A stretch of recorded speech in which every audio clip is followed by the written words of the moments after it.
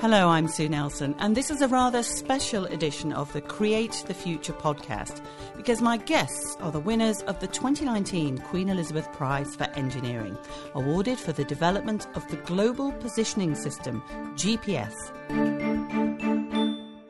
It's the first global satellite radio navigation system, a huge engineering infrastructure. And if you've got a smartphone, it gives you both your exact location and the precise time within billionths of a second.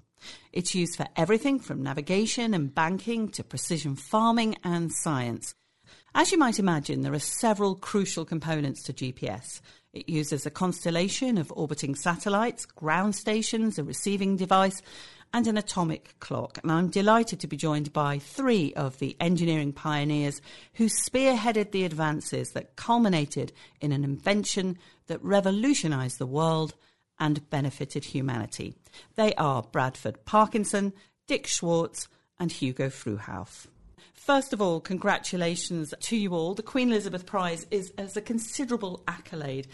Is it special winning a prize like this?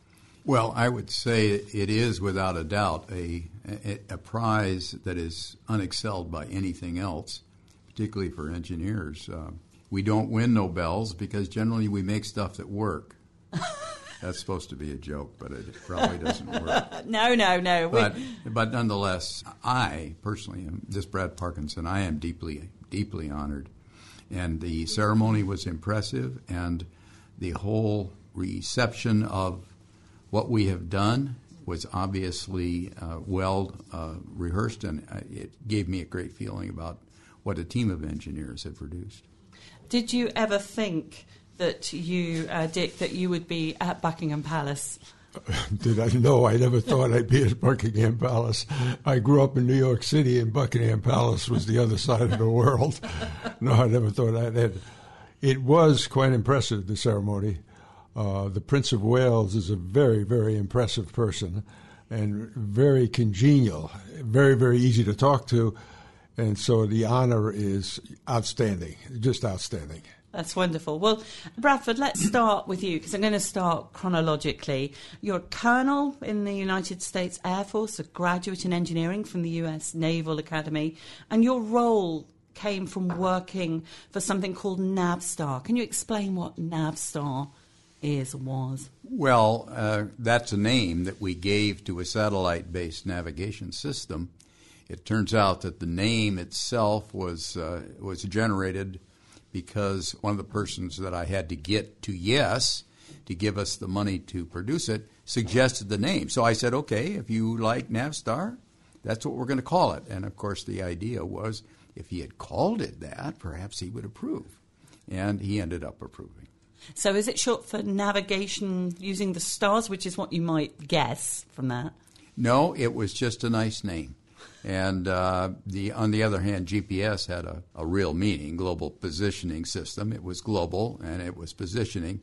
And it was a system in the sense that a user would supplement it with a receiver, and as a result of listening to at least 4 satellites, you could figure out where you were anywhere in the whole world. So how did Navstar become GPS? Was it a straightforward switch of name, or did you have to sort of go through specific The names roles? were used in parallel, and it was evidently my prerogative. I was running the program, and I decided what it was going to be named, and I have a law of the assumed decision, which is if there's a vacuum in decision-making, you simply make the decision and move on. And unless someone stops you, you keep running.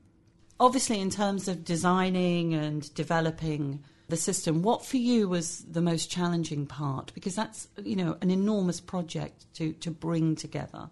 Actually, a project like this has a balance of very difficult things, and it depends on whether you're talking about the satellite. The satellite was probably the clocks, although Dick Schwartz was responsible for making the whole satellite reliable, and that was essential if it was to be affordable.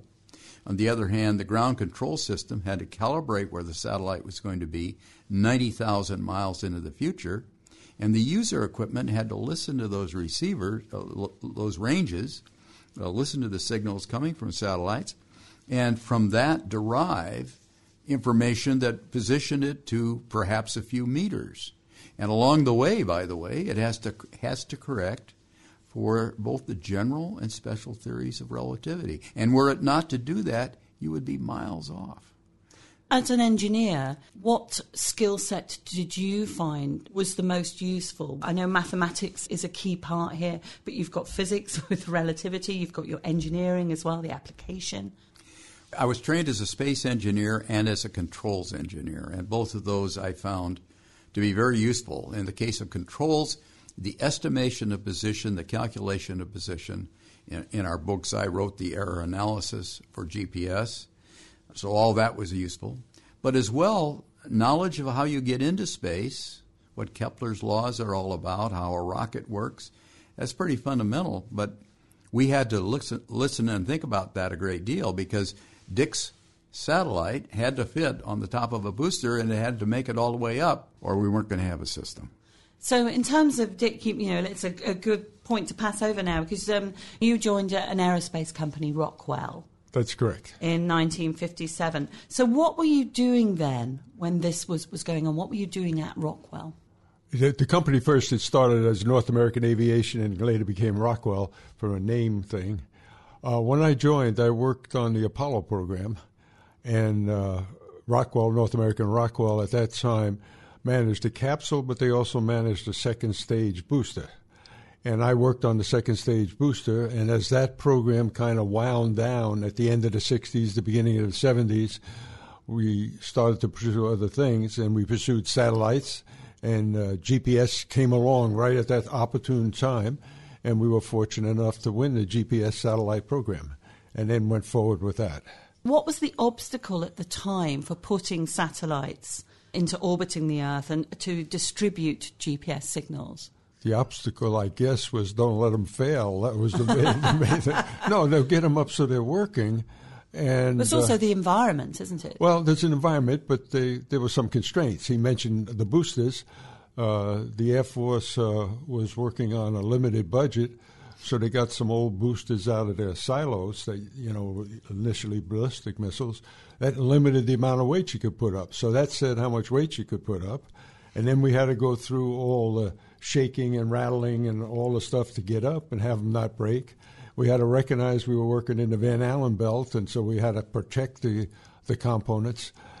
And I think the most difficult thing is, or maybe the most fun thing, is setting a very, very high standard for the people that perfection was the name of the game. We couldn't fail, and that actually turned out to be a lot of fun, where people almost worked together and challenged each other to, is it right? And we worked at that, and it turned out it was. It was relatively short term to put together. The pleasure, me personally working on it, some of these aerospace programs, airplane programs are 20-plus year programs. From start, piece of paper, to putting the first satellite up was 44 months. So our group of people could see the beginning and the end. There are people in the industry who see the beginning and not the end, or see the end and not the beginning. But it went from paper to flying to producing the signal. It's a very, very rewarding experience. And the experience was not eureka.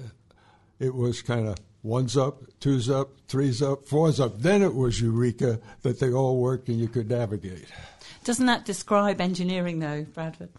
Well, that does describe engineering, and I should make a comment on selecting Dick Schwartz and Rockwell, because there were four companies that wanted to build our satellites, and of those four, his was the second highest price. And he won because I persuaded the authorities that he was the company, or he represented the company, that was most apt to succeed. And I have never had any remorse whatsoever about having made that decision. He indeed was a wonderful program manager to work with. He had a reputation that if something, his statement was, if something is broke, we're going to fix it, but we're not going to hide anything from anyone. And there were some contractors that had a reputation that they didn't want the Air Force to know they had done something bad. He never did that. In essence, from beginning to end, it was an open teamwork environment, and I think that's what led to success. Having 4 first-of-a-kind satellites all operate virtually flawlessly is almost unheard of.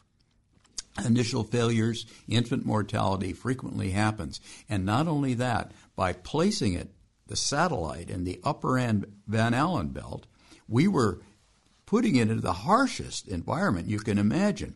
For example, if you were a human unprotected at that altitude, not including the vacuum of space, radiation would kill you in less than a minute. This is very, very hot region. And to make the electronics work required a lot of care and feeding, and his people did it. I wanted to say something just on that, the management of it. Our technique at the beginning was on Monday mornings at 8:30 we'd have an internal meeting of all the people responsible for all the elements of the satellite, and they'd produce, what did I do last week, what am I going to do next week, and what's my problems.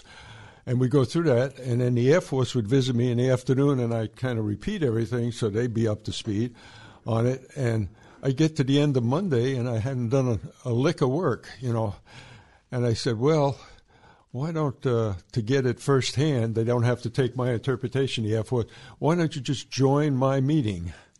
But there's only one requirement. You cannot speak. You can listen, and then you can come to my office after the meeting and say anything you want to me, but you can't take over the meeting or we'll get back to where we were. And that turned out because they heard everything firsthand, raw data, raw information, and they were pleased, and they got used to not speaking even. Not really. Going back to the hardening of the spacecraft, how did you actually do it? What did it involve? Well, putting metal around these critical components and shielding them.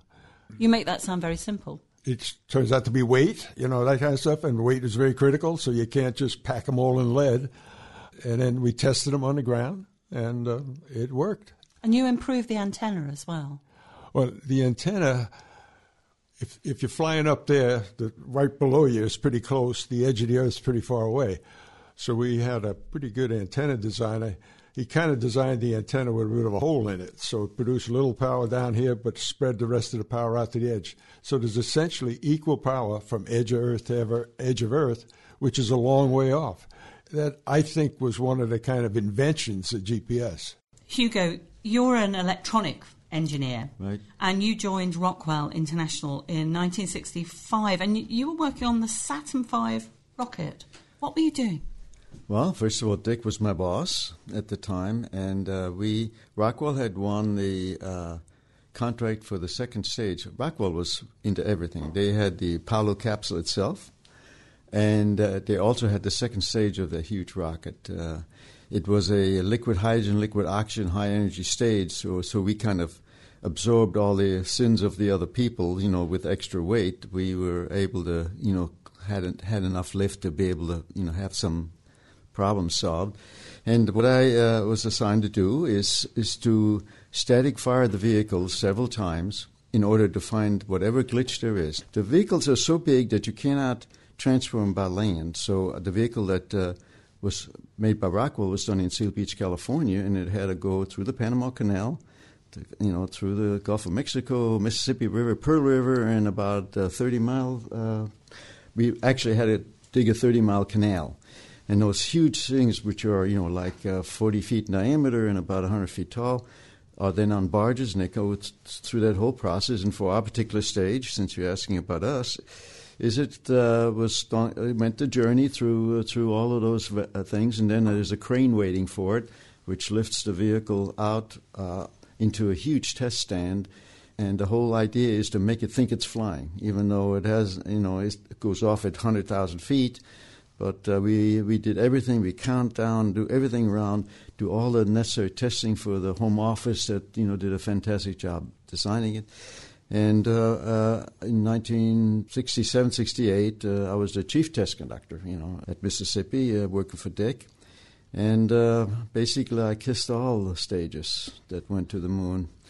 And then they go back, on the barge, and then they get floated all the way around Florida there, and put it in vertical assembly building where everything is stacked up, and then you saw that little, tractor that puts it back out. Yeah. I've been in the VAB actually. Yeah. So once you get it tested, God has to give you permission to do anything to that vehicle, move a wire or anything. Once you're done, you can't do much more in the vertical assembly building. And I think any major problem you would not fix it there. You'd probably send it back. I must admit, I'm going to do a bit of a fangirl here. I can't believe I'm with people here who've worked on Apollo and Saturn V. This is just, gives you goosebumps. I get goosebumps talking to you about this. It does. And also it's amazing because your background includes something that was involved with the moon landings and GPS. I mean, this is astonishing in terms of what you've done. So how did you, go from that to GPS? Were you just told what to do by Dick? No, he only made sure that I had ties that were completely, accurate between here. That's a joke last night.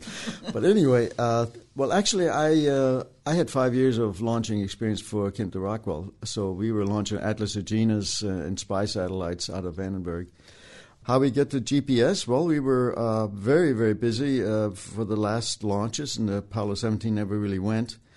And at that point in time, we started looking at things to build in the future. We were building some small satellite programs that never went really anywhere.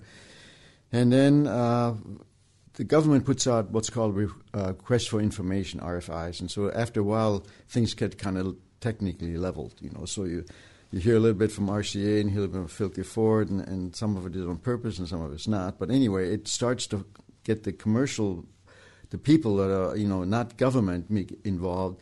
And then finally, after that process for about a year, then they put out a request for proposal. And Dick had the guts for us to actually think we could win this. We had never built a satellite, 3-axis stabilized satellite like that before. And selected a team, and thank God he chose me as to be a chief engineer again, and so away we went. What was Dick like as a boss? I know he's sitting next to you, but... What's about him? What about him? I basically hate his guts.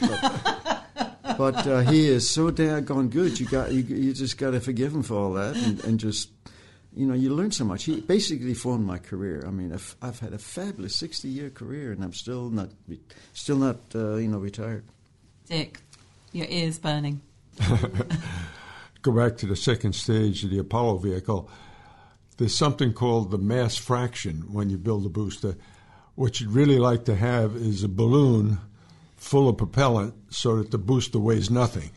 So the second stage had the thinnest walls, the most propellant, and had the highest mass fraction of anything in it. So it was very tender to handle, and that was part of the challenge. On the satellite stuff, we went after it, and I think putting together a team was the thing that did it. People who were interested in doing the work and who had a perfectionism in them, and they wouldn't let go unless it was correct. And, Brad Parkinson talked about we did not ever have problems under the table. Any problems we had was up on the table. I always said if you stick them under the rug, they get pretty smelly in a hurry. So you might as well put them up on the table and deal with them. I must admit, I liked the way engineering is always about teamwork, but I also like the way that Brad said that it was just unusual with contractors that they didn't go for the lowest bidder, that they went for the second highest bidder. Particularly within the space industry, that famous joke by John Glenn, I think it was, saying he was sitting on top of a rocket that had been built by the lowest bidder or what have you. Yeah, but he sounded very generous when he said that. We won the first contract for 4 satellites for $42 million. Just think about that. It costs, the latest GPS-3 right now costs almost $1 billion. Oh, my goodness. So what you're saying is that they got it cheap at half the price then, basically. Yeah. Hugo, the key for accurate timing at the heart of a GPS satellite, they needed an extremely accurate method of timekeeping, an atomic clock. But there was a shortcoming, wasn't there, at the time for using an atomic clock on a spacecraft? There was a very smart German in Munich that came over to the United States, and he made this he made a laboratory piece of equipment that was like twice the size of a microwave into a very small 4x4x4 inch. And through relationships, I'm a German and I could speak the language. He was, and he wasn't all that good in English and stuff. I was tipped off by one of my employees. He was a fellow that worked on my staff, and he kept saying, I was going all around the country, including HP, trying to let them have help from them to build something smaller than the laboratory piece of equipment they had. And I got absolutely nowhere. And I was actually worried. I was afraid that this, without that, we weren't going to be able to fly because Brad had a lot of problems with money. And so therefore he assigned 21 Atlas F ICBMs that they had in stock they weren't going to use. And we had to fly on an ICBM that only had 1,450 pounds of throw weight. So the satellite, by the time you have another kick motor that puts it into this 20,140-mile orbit, the satellite could only weigh 850 pounds. So my problem was even bigger because today they weigh 4,000 pounds, and so you could put anything you want on it today, but then, so it was all about miniaturization. A 50-pound clock, 3 clocks, took maybe 20% of my weight. And he kept saying, go see this guy, Ernst Yeacher. He's got this little thing, and of course, it was what he said just didn't make any sense because it was just too much. It's like something falling out of heaven, So I finally went, and what I saw that day was I was just blown away. I mean, I got emotional. Just so much luck. It could not happen to one time. So I got home that night, and I get this phone call, and Ernst is swearing at me with every 40-syllable German swear word, and he was just upset. Next day I go in and I said, Ernst, what's going on? Wie geht's? Was los? And he said, You're trying to trick me. And I said, what do you mean?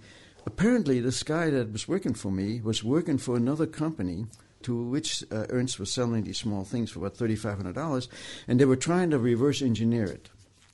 And he saw that guy in the laboratory when he went over to his customer, and he thought we were pulling a joke. Of course, he had the responsibility to tell me that he was moonlighting at night. So I felt no remorse about, walking him out the door 4 hours later. Long story short, then, having his knowledge, I sucked him dry for everything he knew and basically began to realize that this is our answer. And at that point in time, we had him do a physics that I personally made better. And then we made a deal with them and one of our Rockwell divisions, Audinetics, and together then, taking some of his parts, we redesigned a whole new package around it that was radiation hardened, both for neutron fluence, total dose, and flash.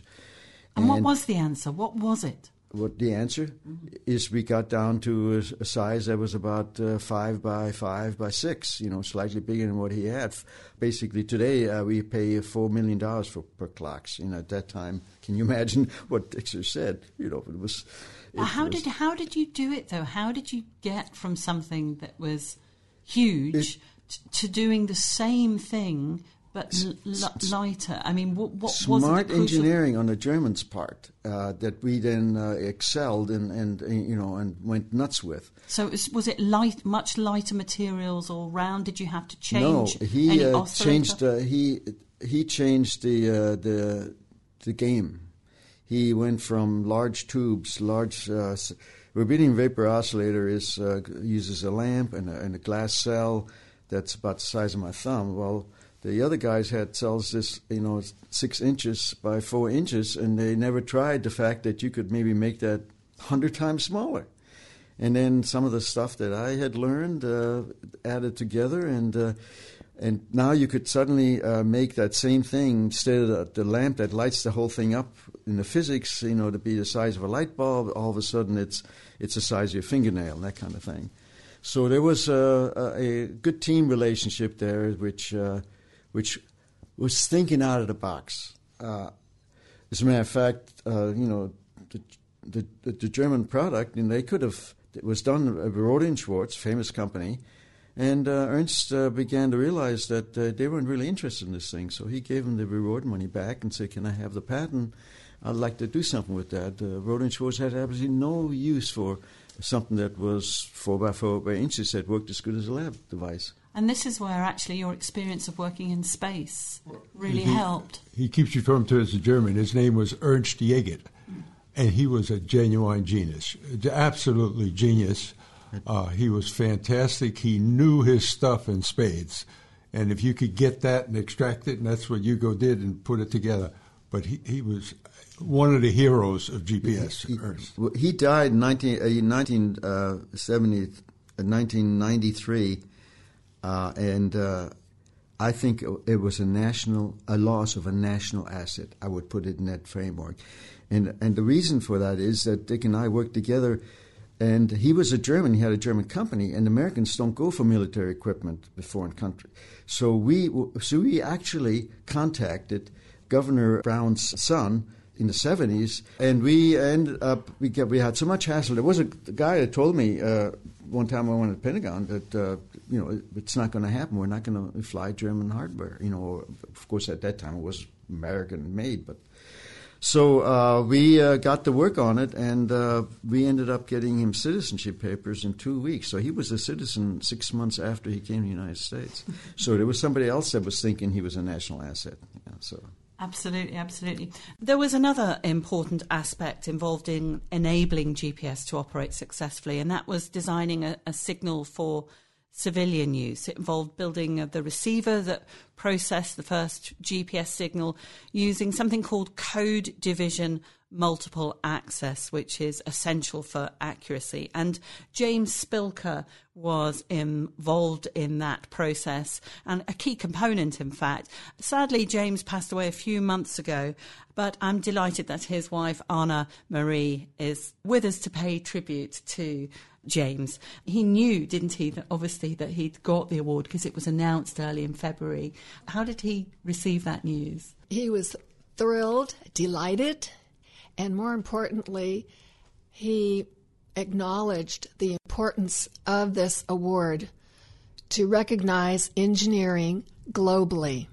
And he personally wanted to thank Queen Elizabeth many, many times for putting her name on this prestigious award. It is important, that, isn't it? It like you said, Bradford, at the beginning, that there isn't a Nobel Prize for engineering, which is sort of outrageous, which is where this has filled the gap. So engineers are an interesting lot. By and large, I believe they're driven by achievement, by making something work. And that excites them more than the fact that everyone knows they did it. If they know they did it, there's a deep inner satisfaction. So engineers as a group tend to be anonymous. But at the same time, they don't necessarily invent things. What they do is take little pieces of invention and combine them in creative new ways, make them robust, reliable, and useful. And as a result, the engineer turns around and gets his derived satisfaction from seeing that something is working and benefiting humanity. And in the case of GPS, I think all of us who worked on it recognized it probably would help humanity. And, of course, what's happened in the intervening 45 years or so, it's shown that in spades. It's even gotten to the point that GPS is taken for granted. Your knowledge of where you are, you whip out your cell phone, and there you are. We asked a cab driver today. He was using GPS to get from one place to another in London, and I said, well, do you know how that works? And there was a long pause. And he said, no, not exactly. I think it has something to do with satellites. So that's fine, because he doesn't have to know. Instead, seamlessly, he takes it for granted. And in terms of James Spilker's contribution, how important was this code division multiple access? The important part was not code division multiple access per se. It was that he understood the family of codes well enough to recognize what we had to do to make it robust.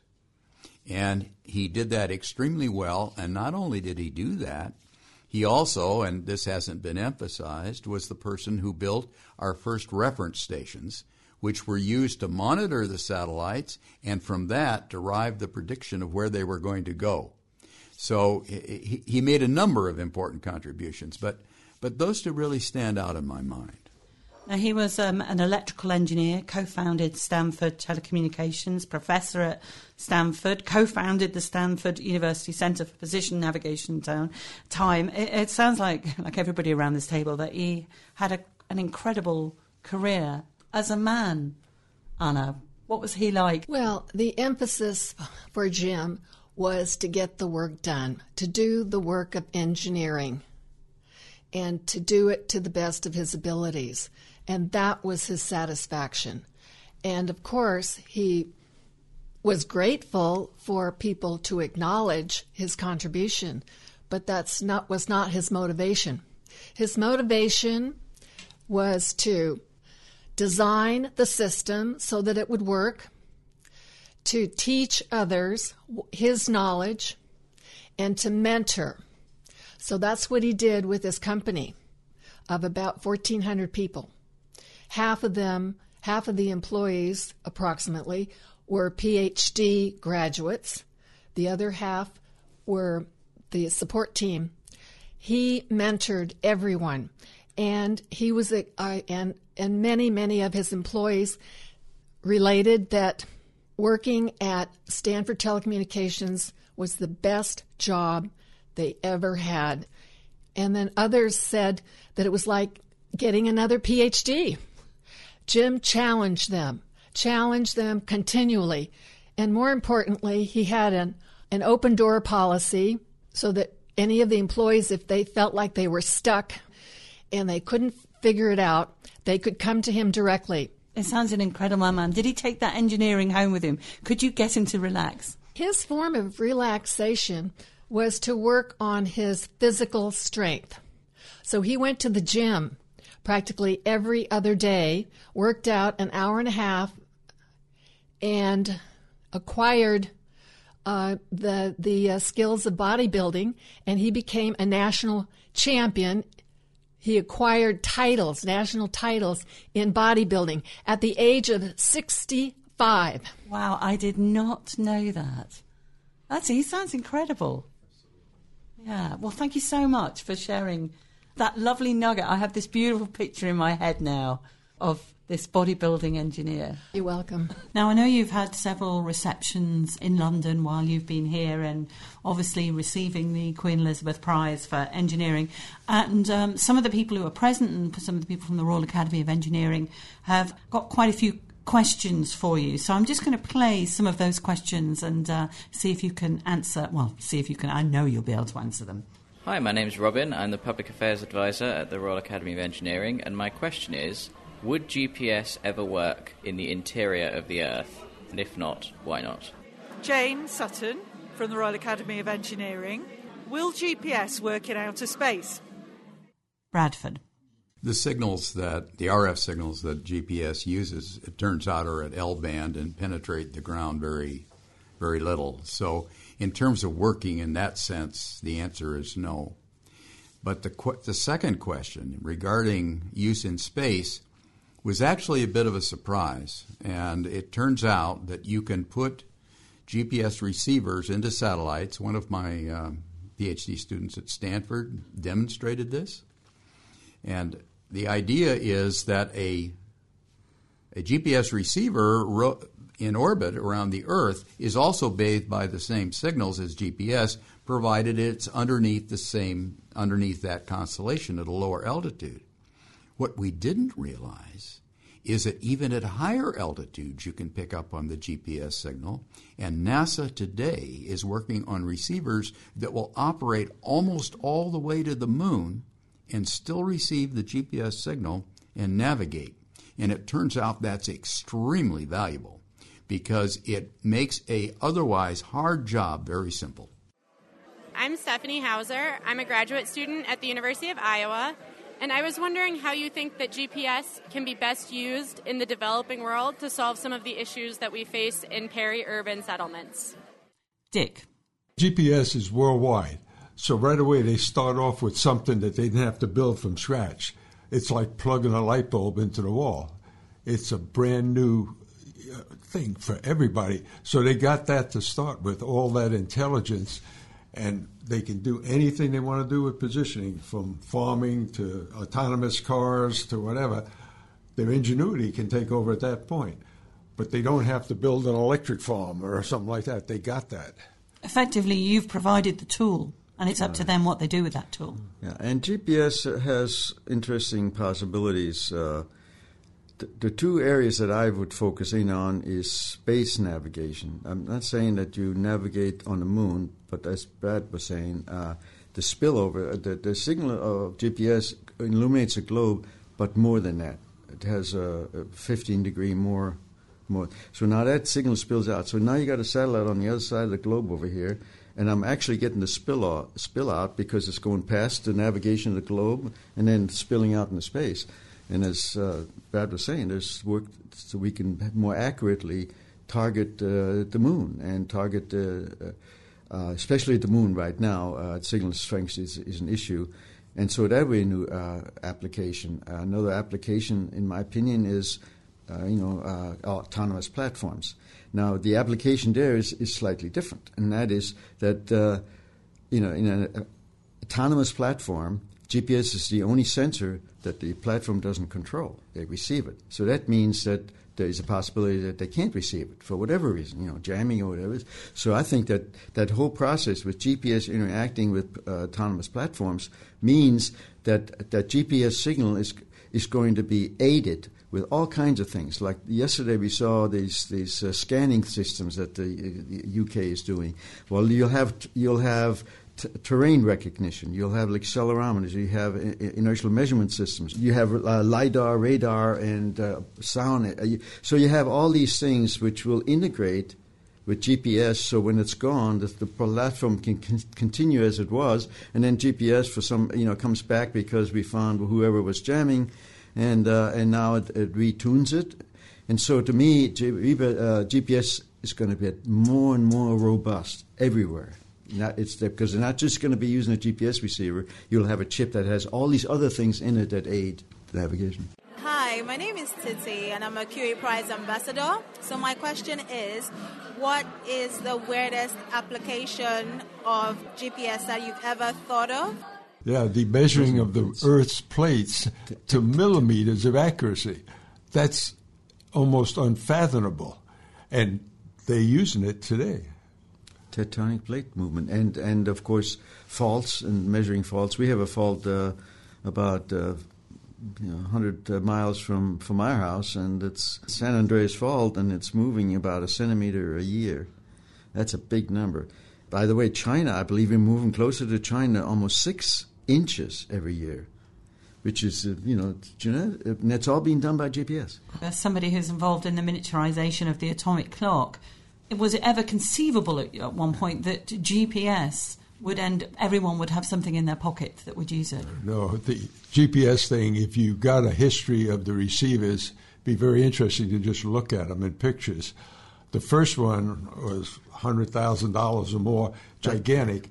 Then when we started working on it, the Army was going to use it, and I still have pictures someplace of a soldier with a 40-pound backpack and a gigantic antenna sticking out like out of your car, and he was going to be lugging that around.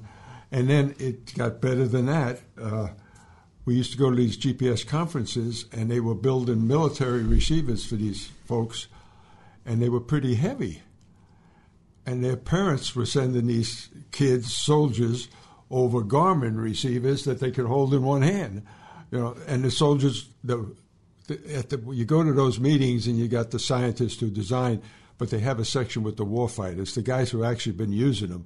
And those guys, they don't mince things. I use the Garmin. If I go on my vehicle, my car, my whatever I'm on, I can use the military one. But I walk on the thing, I use the Garmin. And, the commercial people were trying to make it smaller and smaller, and they did a good job at it. Hello, my name is Matt Wall. I am head of editorial and content for Vodafone UK. I'd be interested to find out what you think about the new alternatives to GPS that are coming on, like Galileo, GLONASS, the Chinese own version of it. Are they better? Are they worse? Is GPS going to be a thing of the past? I'd like to know your views. Thanks. Hello, Rhys Phillips here. My question is, does GPS have an expiry date? What's the lifetime of the technology? And if it does have an expiry date, what will come next? Hugo. Well, satellite, the first one we built had 4.7 years MMD, mean mission duration, which means roughly a 5-year life. The satellites right now, I'm doing some consulting with the government, are now made for 50. The clocks are made for 15 years, and they'll last 25. And the satellites are also 12.5 years, but they're all expected to be well past 15. So the expiry date basically is extending and extending. 15 years minimum for a satellite, and even our early satellites lasted 15 years. And what do you think of the alternatives that are around, like the Chinese and Europe's trying to set up Galileo as an alternative to GPS? It's really more the merrier. Yeah. The more satellites up there, you build a receiver that can receive their signals all, and instead of 30-some satellites that we got up, suddenly you got 50 up or something. That gives you better navigation, as long as you're not picky who you're using, that kind of stuff. The receiver does all that. In other words, we have a band at 1542.75 megahertz, and everybody can play in that thing. It's like everybody's signal. The reason other people have GPSs, why would the Brits? Why would the European Union do it? It's because the GPS is more than the commercial signal. Everybody has a code, different codes. Most of the time, it's 1,023 bits, if you want to know the truth. And that's like raindrops that fall into that thing. And every satellite has different raindrops fall in different places. So everybody can navigate, like Dick said, from this clear signal. And the receiver picks the ones that are closest in time and the best position. So the receiver does all the work. And all you really need, it ends up with a solution with only 4 satellites, although it has a choice of, like Dick said, maybe 20. Well, Bradford's had to head off for a quick media interview, so I'm going to get you in terms of the future. Dick, where do you see the future of GPS going? I'm probably a bad one to ask because I didn't predict this future when I was working on it. But the bright people in UK and Germany and all over the world are thinking up different applications. We saw some last night that I had never seen before.